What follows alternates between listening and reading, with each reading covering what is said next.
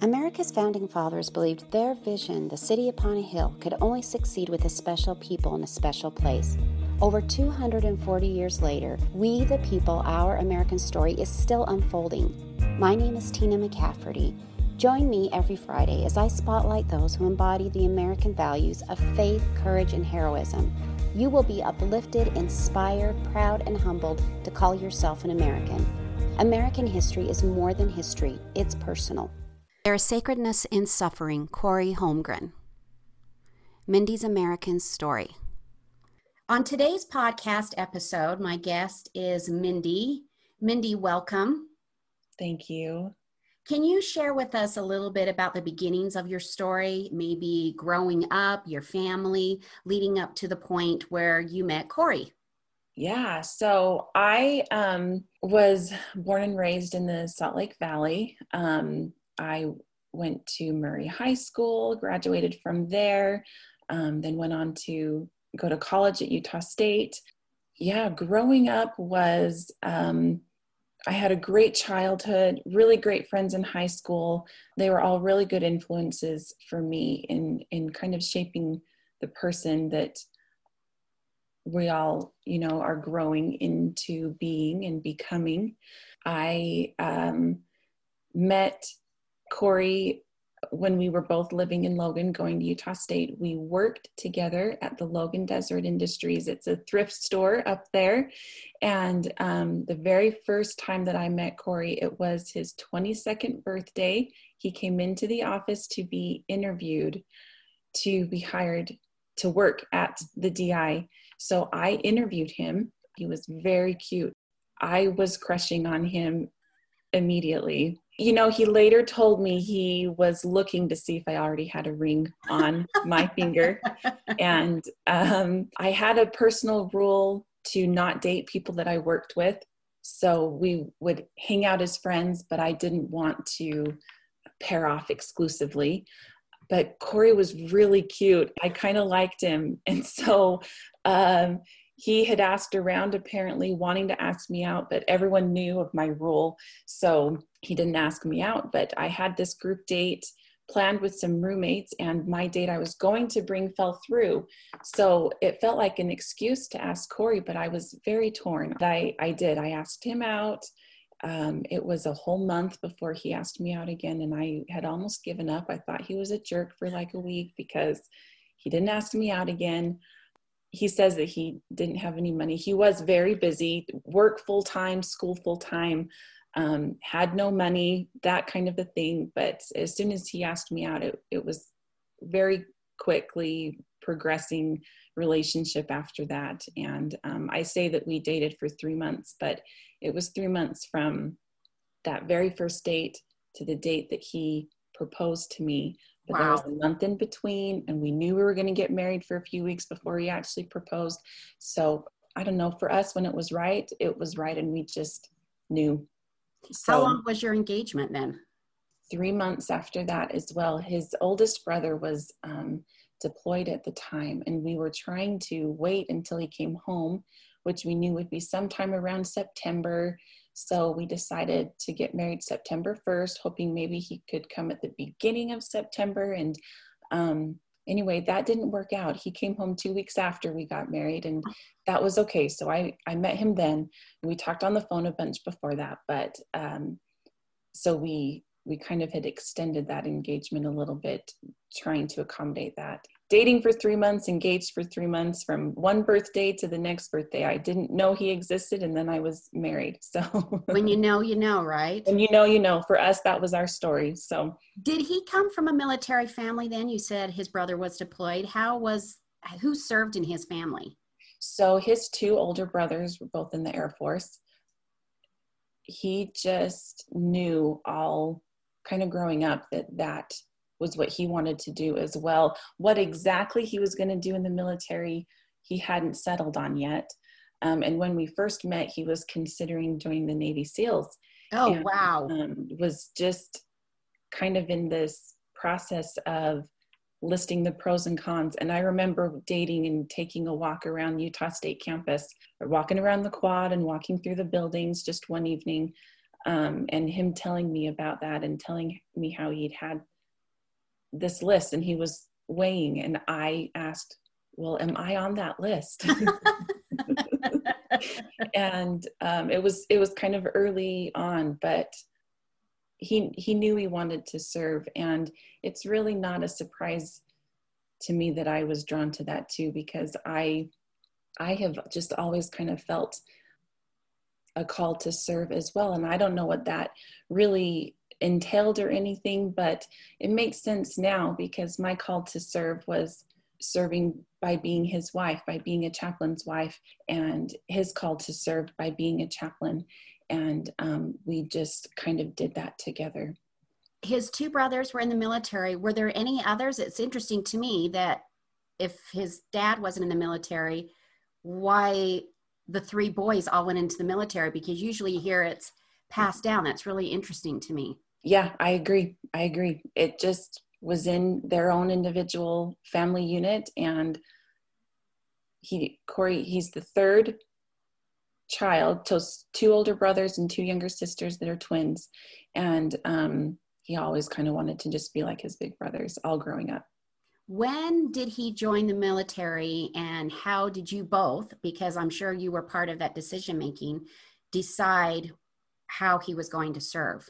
So when we met, he was in the Air Force ROTC at Utah State, and he was doing like a poli-sci major, international studies, something like that. And I was a music major at the time, so we were kind of opposites, but we just came together. And then he was kind of getting pressured, I guess you could say, from the Air Force ROTC cadre to kind of choose his branch, or essentially his job, what he was going to do in the Air Force. And I can't remember specifically the exact jobs that we talked about, but everything he suggested I was not okay with. It felt like too front of the line, and we had these plans for a family, and I wasn't comfortable and thinking about, possible future. And it was kind of like, well, they'll help pay for school. He'll be in the military for 4 or 5 years to pay back, and then we'll go do something else. So that was kind of the plan, but he couldn't figure out a job. And meanwhile, together, we were taking a class on living the gospel, living our religious beliefs in the military and keeping up with that through this hard life. And the teacher was a retired chaplain. And throughout his different lessons, just different stories would come up, or experiences that he had had. And I remember one night I was sitting on Corey's lap, just kind of holding his head and hugging him. He'd been crying. He was just stressed. He'd kind of reached a breaking point. Not sure what to do and what direction to take. And then I just had this thought, and I said, what about a chaplain? And suddenly that felt really right. And he went back to those Air Force professors and told them he wanted to be a chaplain. They essentially said the Air Force doesn't really need chaplains right now. So he said, fine, okay, I'll go join the Army. So in December of 2006, he enlisted in the Utah Army National Guard. He took a little bit of time off because he needed to go to basic training and individual training. And then when he started back in school, he was in Army ROTC. So in the National Guard, while he was still in school and when he was enlisted, he was a chaplain's assistant until he finished and graduated with his bachelor's and became commissioned as an officer. And then the road started on becoming a chaplain, which was a really, really long road for us. It involved a lot of school and requirements changing, and so it kept adding on years. So what should have been a couple of years was, okay, 2 more years, okay, 2 more years, and again, 2 more years now. And it really was this huge trial and test of patience. And it was frustrating enough that multiple times we wondered if we were making the right decisions and course path for us, and considered not staying in anymore, not being in the military, not being a chaplain, whatever. And both of us equally and individually knew that this was what we were supposed to do and to stay the course. to just, that this really kind of felt like our calling and we needed to keep with it. So eventually he went to chaplain school, and while he was at chaplain school, it's kind of the military training for soldiers to attend who are going to be a chaplain. So it's really fantastic. You get all different religions and you come together and you learn and you share with each other. And he just loved it. But while he was there, he was introduced to marriage and family therapy, and kind of realized how much he really liked it, and kind of had a knack for it already. And so he set out to not only get a master's in divinity, which is what the Army required for chaplains, but to also get a master's in marriage and family therapy. And they kind of go really well together anyway, as the work of a chaplain does so much in counseling soldiers and marriages and families. And for Corey personally, he had a really strong interest and desire to help out in addiction recovery in his therapy practice. Corey had a pornography and masturbation addiction in his youth and in his early adulthood. And he really, really felt driven to help others with the same struggles. So this led him to specializing in sex addiction recovery in his marriage and family therapy practice. And he really just combined these two professions of his really, really well. They go so hand in hand so well. And, you know, there's no secret that there's problems in the military with suicide and rape and PTSD. Corey did a lot of research on the correlations between pornography addictions and how they are a contributing factor to PTSD, suicide, and rape. He even did a presentation to the VA with it. But all of these life experiences just kind of really made him a great person to talk to. He really welcoming personality and a gift to listen and make people feel really comfortable. That made him a really good chaplain and a really good therapist. That's really powerful that you shared that. I appreciate that. Thank you so much. You answered my question already. It takes a lot of effort to become a chaplain. Yeah. When did you get married, and when did he start down that road, and when did he reach that point where he was a chaplain? How long did that take? So we got married in September of 2006. He joined the Utah Army National Guard in December of 2006, but he wasn't fully done with all his schooling until 2015. Wow. That is when he graduated. Are you kidding me? I know. It was nuts. And you said part of that was because they kept adding things, right? Like, oh, yes. God, no, you're not. Here's some more. Yes. And things kept changing. It just kind of felt like, and there was a year where he went to a different school. It wasn't a good fit for him. He didn't pass almost any of his classes. So when he changed to a new school, most of those credits, I don't think actually any of them transferred over. So he has started from scratch again. And then adding on a second master's degree, it was a lot. And it just felt like this never ending path, this never ending road, that we were never going to be done with school. We were perpetually stuck in this married college student dilemma, and we were having kids throughout. So it was really frustrating. Could he get his master's degree? I'm sorry, is it in theology? What is it? I'm sorry. Divinity. Could he take that at any school that offered that, or were there certain places he had to go for that? It was limited, your choice. There is a program, a pretty good program at BYU. He hated BYU. We would joke about that. So he actually did it online through Amridge University, which is a school in Alabama. And there are a few other schools that offer something like that. They're usually some kind of a Christian university or something of that sort. And so it was online. He did both of his masters online. So by 2015, did he have both masters then? Yes. What happens then? Where did he ever get deployed, or what happened? So he was undeployable because he was doing school for the military this whole time. That's nice. It was a little bit nice. It was also really hard for him. Brothers in Arms were being deployed and serving their country. It's what he was trained to do. It's what And he wanted he to probably do. kind of felt like he wasn't pulling his fair share. Yes, Right? it was hard. And he tried multiple times to go anyway, to get a slot to go anyway. And it never worked out. There were lots of different whisperings of, oh, this group might go soon, or oh, this group might go soon. And that honestly never happened. He was away tons for different trainings, or 2 weeks here, 2 weeks there, a couple months here, a couple months there. He was gone for lots of things like that, but he never did actually get deployed. So after he finished all of his schooling, he got his ecclesiastical endorsement, and that comes through your church that you belong to. So you work with your leaders to get that ecclesiastical endorsement, and that needs to be renewed every year. And so every year we attend a chaplain conference where that is renewed, and we get training. It's a fantastic event that is the highlight of my year, and I miss it so much. You then get assigned to a unit.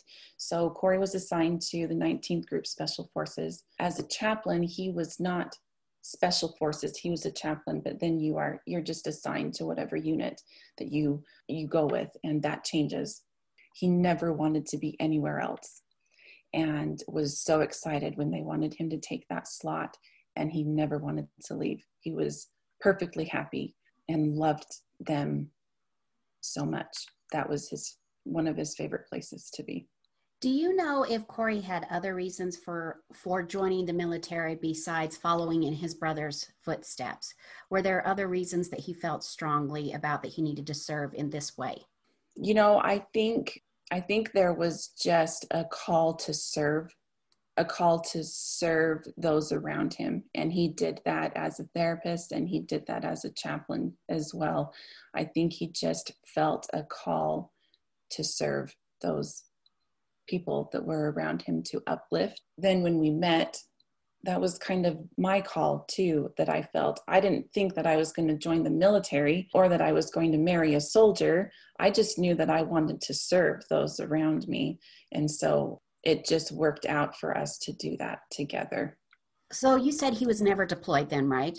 Correct. Did he have the opportunity, though, to do what he felt was his calling? Did he have the chance to serve those that were troubled in the military? And did he ever speak to you about that, how it made him feel?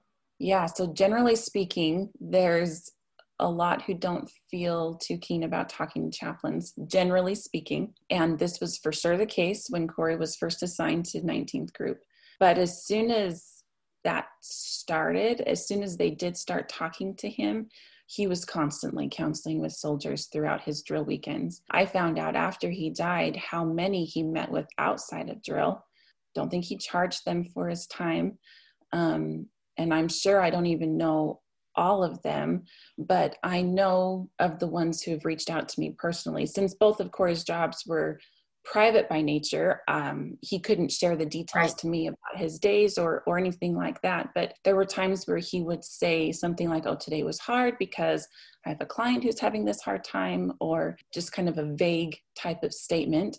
Or he would say, I met with one of my soldiers today, but I really didn't know more of like what they were specifically struggling with. But Corey was constantly working with people all throughout drill weekends and then all throughout the month. And one thing that Corey had worked on for a while was trying to get a slot to go to airborne school. That's jumping out of planes. And he was so excited to finally get that spot. He went to airborne school in the fall of 2018. Oh, so wow. He got home from that just a month before he died. He never got a chance to jump with his unit.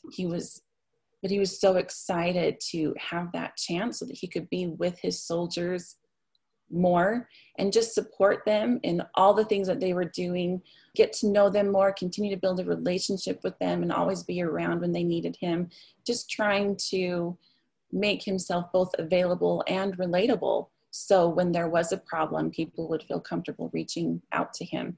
On the day that Corey died, that morning, he went to a Yellow Ribbon event, which is an event for newly returned home soldiers and their families. They attend to get resources and things to aid in the reintegration process. And he was there to offer his services as a chaplain and, whatnot. So he finished that Yellow Ribbon event earlier than we both expected. So he called me on his way home, and we decided that we would go swimming as a family. We had this unexpected open afternoon, Saturday afternoon. So we wanted to go do something fun. And Corey was an avid swimmer, and the kids love swimming. And I don't love swimming. I was perfectly happy to have that be Dad's thing. And so I never went without him. I was pregnant and 3 other kids. So I didn't feel safe that I could just watch everybody and keep up with it. But a series of events basically led to the perfect storm. One of them was that Corey had an enlarged heart that nobody knew about. That's not anything that came up in physicals. I know. It's so weird. It's a whole thing. And I don't have a strong medical reason why his heart stopped while he was swimming that day. I won't, because it doesn't make sense. He was perfectly healthy. He didn't have high blood pressure, and I have his physicals to prove it. And so why his heart was damaged, why there was even an issue, I don't know. He was doing a breathing exercise. It was something that he liked doing when he was big on meditation and yoga, did it a lot with his clients and for himself. And there was this breathing exercise that he would use to help clear his mind when he was going to meditate, but it made he could hold his breath longer when he did it. And so he really wanted to do it and then go swimming to see how long he could hold his breath. So he went down halfway or down and then back halfway, and he came out of the water, and he just came up for maybe 2 seconds and just sunk back down, and that was that. It was and over. Your children were with him that day? We were all swimming together. Oh, you were all swimming. Oh, how horrible, yep. Mindy, for them to see that. Yeah. Oh. Yeah. It's been a whole thing, a whole separate thing to work on. And how old were they at the time?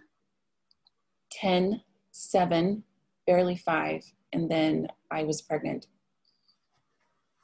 Oh. Little Jack was just born 6 weeks after that. So in the middle of all the heavy grief, I had a baby. And that on top of everything was just so heavy.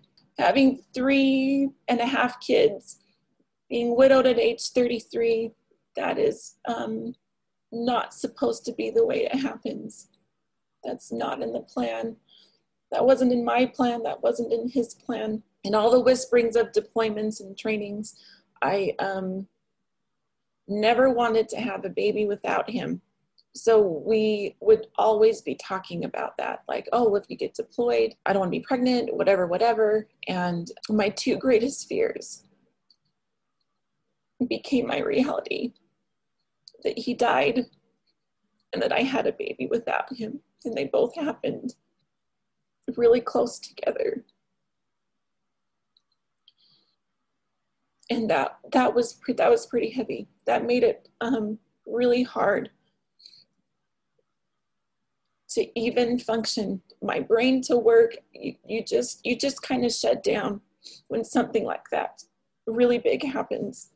You can't process information, and you're kind of a shell. You're a shell walking around, because life as you knew it died with your spouse. And you have to learn how to rebuild and find yourself again, and find yourself without them, because so much of what I am was us together. That was 2 years ago then, right? Yes. What have those you kind of described it. What have those 2 years been like? Do you see progress in yourself and your children? How do you go on? That's such an incredible loss. How do you get through it? it is mentally and emotionally just exhausting to try to manage my own grief as well as my kids. And it has been at different times and in different ways. I had one child who leaned more towards the angry side of things at first, and another who was really outward with anxiety, and it just affecting daily tasks. And, here I am crying myself to sleep at night, trying to learn how to manage family and home life and, support my kids and, try to pick up the pieces a little bit. You can't do it by yourself. We go to therapy. We go to a grief group. It's been incredibly helpful. And I'm grateful for the foundation that we kind of already had as a family with Corey being a therapist. There is still this inaccurate stigma of therapy and people going to therapy that you are broken and you need help. You're not as good as other people who don't go to therapy because they're not broken. And I would really like to see that stigma go away. Therapy has been helpful for us. It's been especially helpful for my kids in being able to process the trauma. Myself as well. That was a traumatic experience, and our brain needs help processing sometimes those different kinds of things. It's like there's a table with just papers all over. They're not organized or anything, but going to therapy and helping with the traumatic experience is like putting all of those papers in their appropriate files so that they're just all lined up in your brain, and then you can pull out the file and it's everything that you have there. It's just organizing those thoughts so that your brain can process and function it again. I have had a lot of friends and family who have been incredibly supportive. Things like bringing meals, cleaning my house, mowing my lawn. My elderly neighbor across the street would take out my garbage cans every week and bring them back in for garbage day. A neighbor would check on me every night and empty my garbages or fix clogged pipes in my sink or whatever that may be. And I really just needed to have people around me to help. People will say things all the time like, oh, I can't even imagine what that would be like, or I could never do that or something like that. But you can imagine it, and you should imagine it. And that is what gives us a little bit of empathy. What if you were in that situation, and what would be hard for you if you were living that reality? And it's okay to sit and think about that. And for me, right away, I knew that I didn't want to cook or clean. I just knew that I needed that load off of me because I had no mental energy. I just knew I didn't want to do that. And so I've had lots of friends bring me freezer meals. Even for my birthday, I got freezer meals. One of my Christmas presents from my parents was a gift certificate for a cleaning service. It was several sessions, or however I wanted to use it, for someone to come help clean my house. And before that, I had friends come and clean my house. You want to know what humility looks like? It's letting someone else clean your toilets, and not clean your clean toilets, letting them clean your dirty toilets. And that's letting people serve you. And you know what? That's beautiful when you can let others in like that.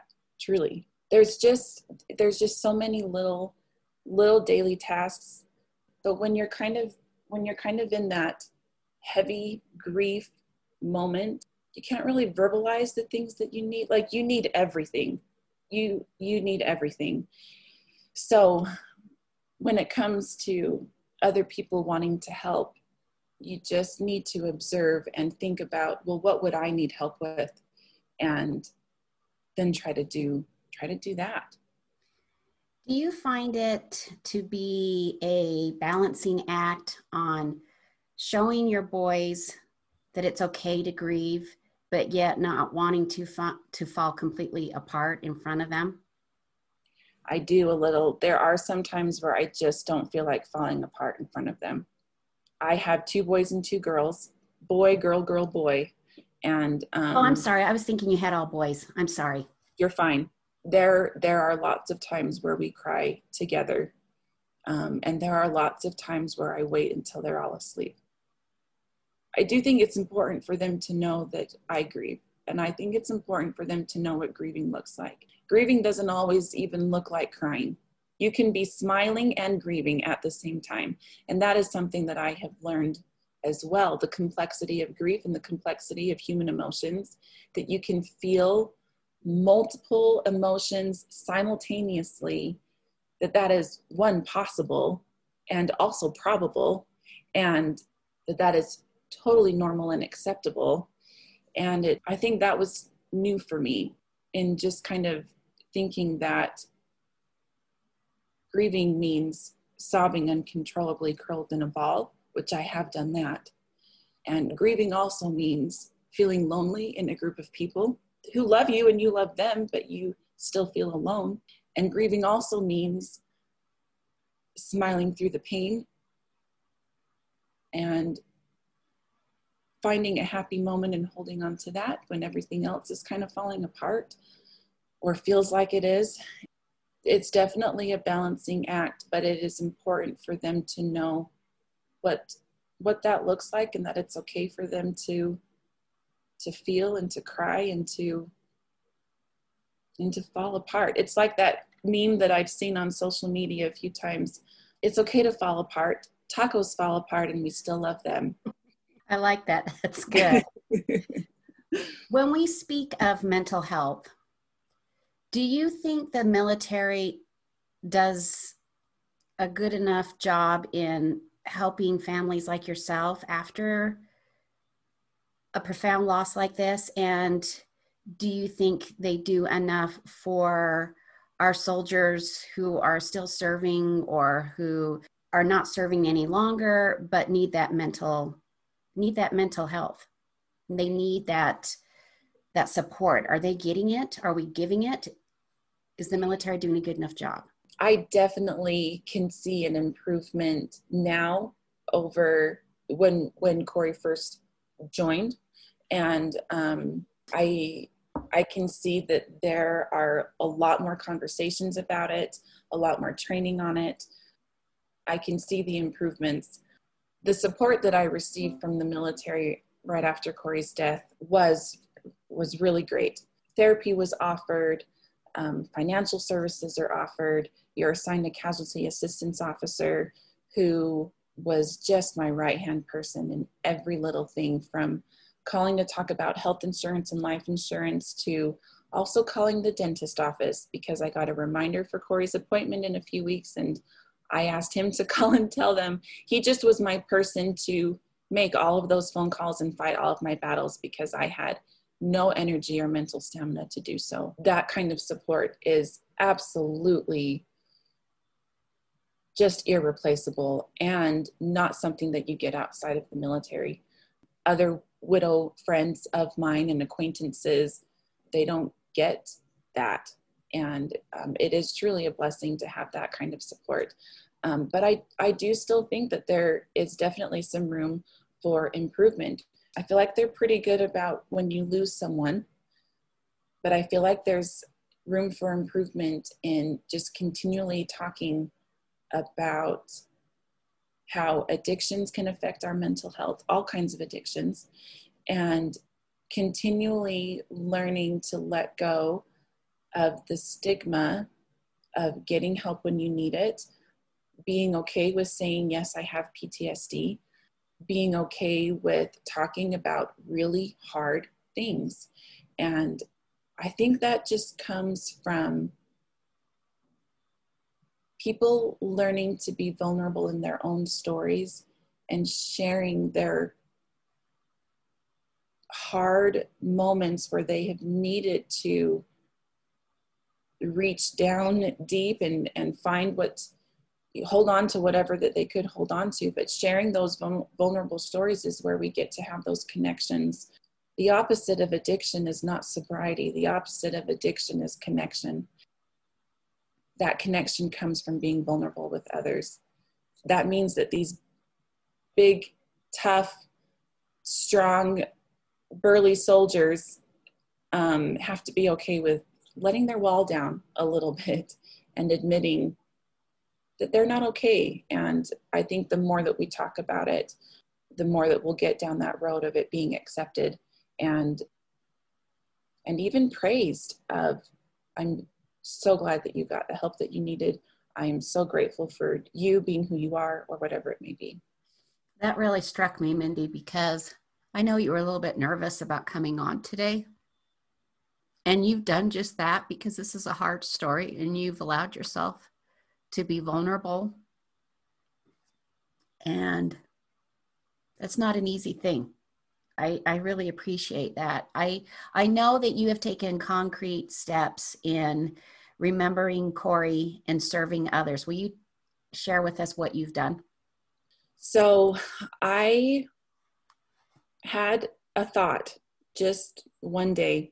I was probably folding clothes or feeding a baby or something, that I really wanted to start a memorial fund.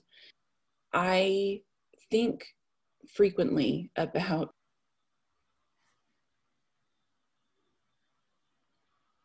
the clients that Corey was working with and the soldiers that he was working with. He wasn't only taken abruptly from my life, he was also taken abruptly from theirs. And I think frequently about those people who were getting help, and then the person that they trusted left. And I just super hope and wonder if they're okay, or how they're doing. And so I had this idea to create something where I could help a few people that Corey would if he was still here. I started a nonprofit organization. We provide opportunities for wellness of mind, body, and heart. Corey was all about wellness of your whole self, which includes all your parts, mentally, physically, spiritually, emotionally, relationally, and having a strong sense of health in each of those categories. And that is what creates yourself to be the best that you can be. One of the things that we have started doing is therapy scholarships. And we are currently working with his previous employer, LifeStar of Salt Lake. And it feels like a really positive way for me to channel my grief. I feel the best when I am serving others. It has allowed me to meet people that Corey worked with. And as they've reached out to me and shared with me their memories and their stories, I appreciate that more than I think I can ever explain fully. We are currently helping 3 couples and 1 individual with the therapy scholarship. And we have other plans to do lots of other things as it comes about. We had just barely finished our very first fundraiser and we're just kind of getting everything organized when COVID hit. And as with everything else, COVID kind of delayed a lot of things. And so we're not as far as we thought that we would be by now, but that's okay because we're still moving forward. But we just have a goal to support and help those that Corey would if he was still here. And I love to have just a really small part of that in trying to help other people realize and understand their potential and their worth and their value, that they have a purpose, and that they can use their story to uplift others.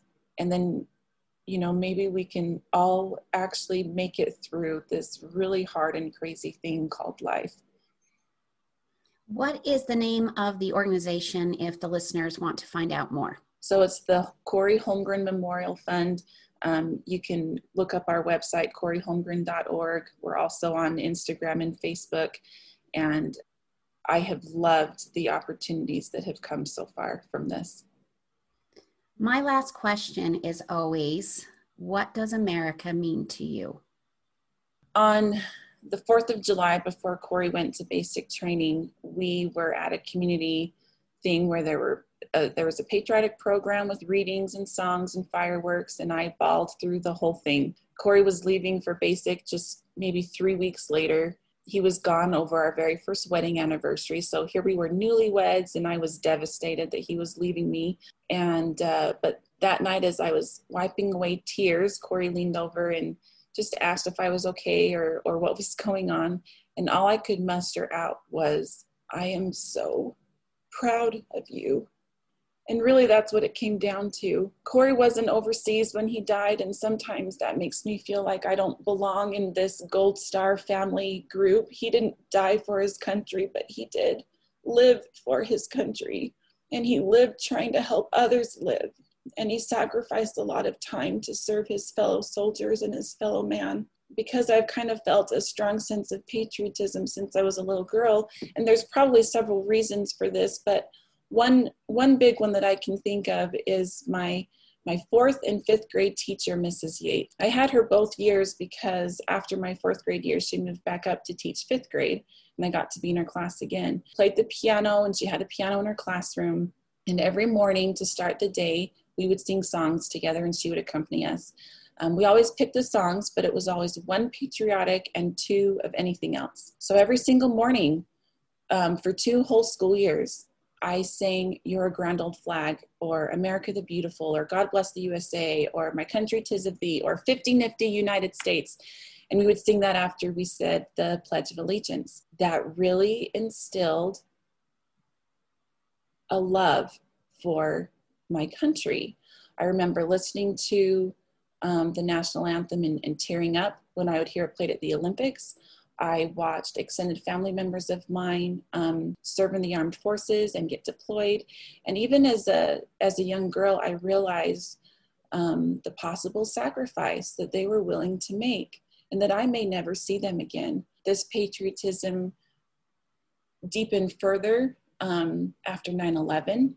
And, you know, when you stand up for something greater than you, this is service, and it's service with meaning and purpose. It doesn't really surprise me that I fell in love with someone who was called to serve our country, because it was my call to serve as well, and I just happened to do it as his wife. This service to fellow man is the reason that America is the greatest country. If we lose this focus, this selflessness, we will forget what it was founded on, and we will lose our way.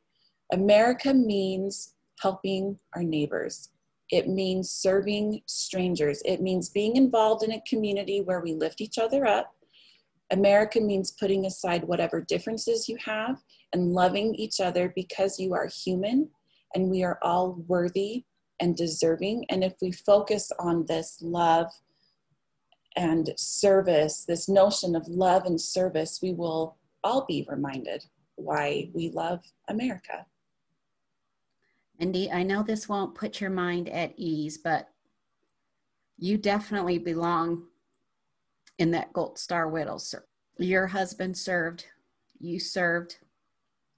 And this is the first episode where I've really delved into that mental health aspect, which is a huge part of being our military, and the sacrifice that they make, not just physically, but mentally, that can stay with them a lifetime, that often goes overlooked. I appreciate it, and I appreciate you telling this hard, emotional American story. Thank you for sharing your American story with us. Thank you so much for inviting me. This was a little bit out of my comfort zone, but I still enjoy it. I still don't mind sharing my story. Corey's my favorite person to talk about. It's my favorite subject, and I appreciate any opportunity that I can to relive some happy memories as well as some hard ones, but lessons were learned in those hard memories, and all of those little things just continually shape us, and we can choose to come out, you know, learning something and letting it grow and kind of shaping who we really want to be. What an incredible way to begin season 2. I am so grateful for Mindy and her willingness to share her story with us. She is a brilliant, brave, sweet soul. If you want more information on the Corey Holmgren Memorial Fund, visit Corey, Corey Holmgren, HOLMGREN.org.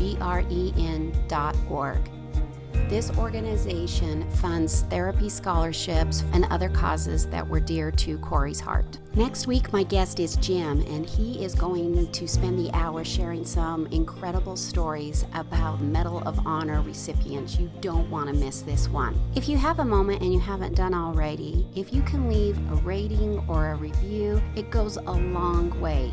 And until next Friday, see you then.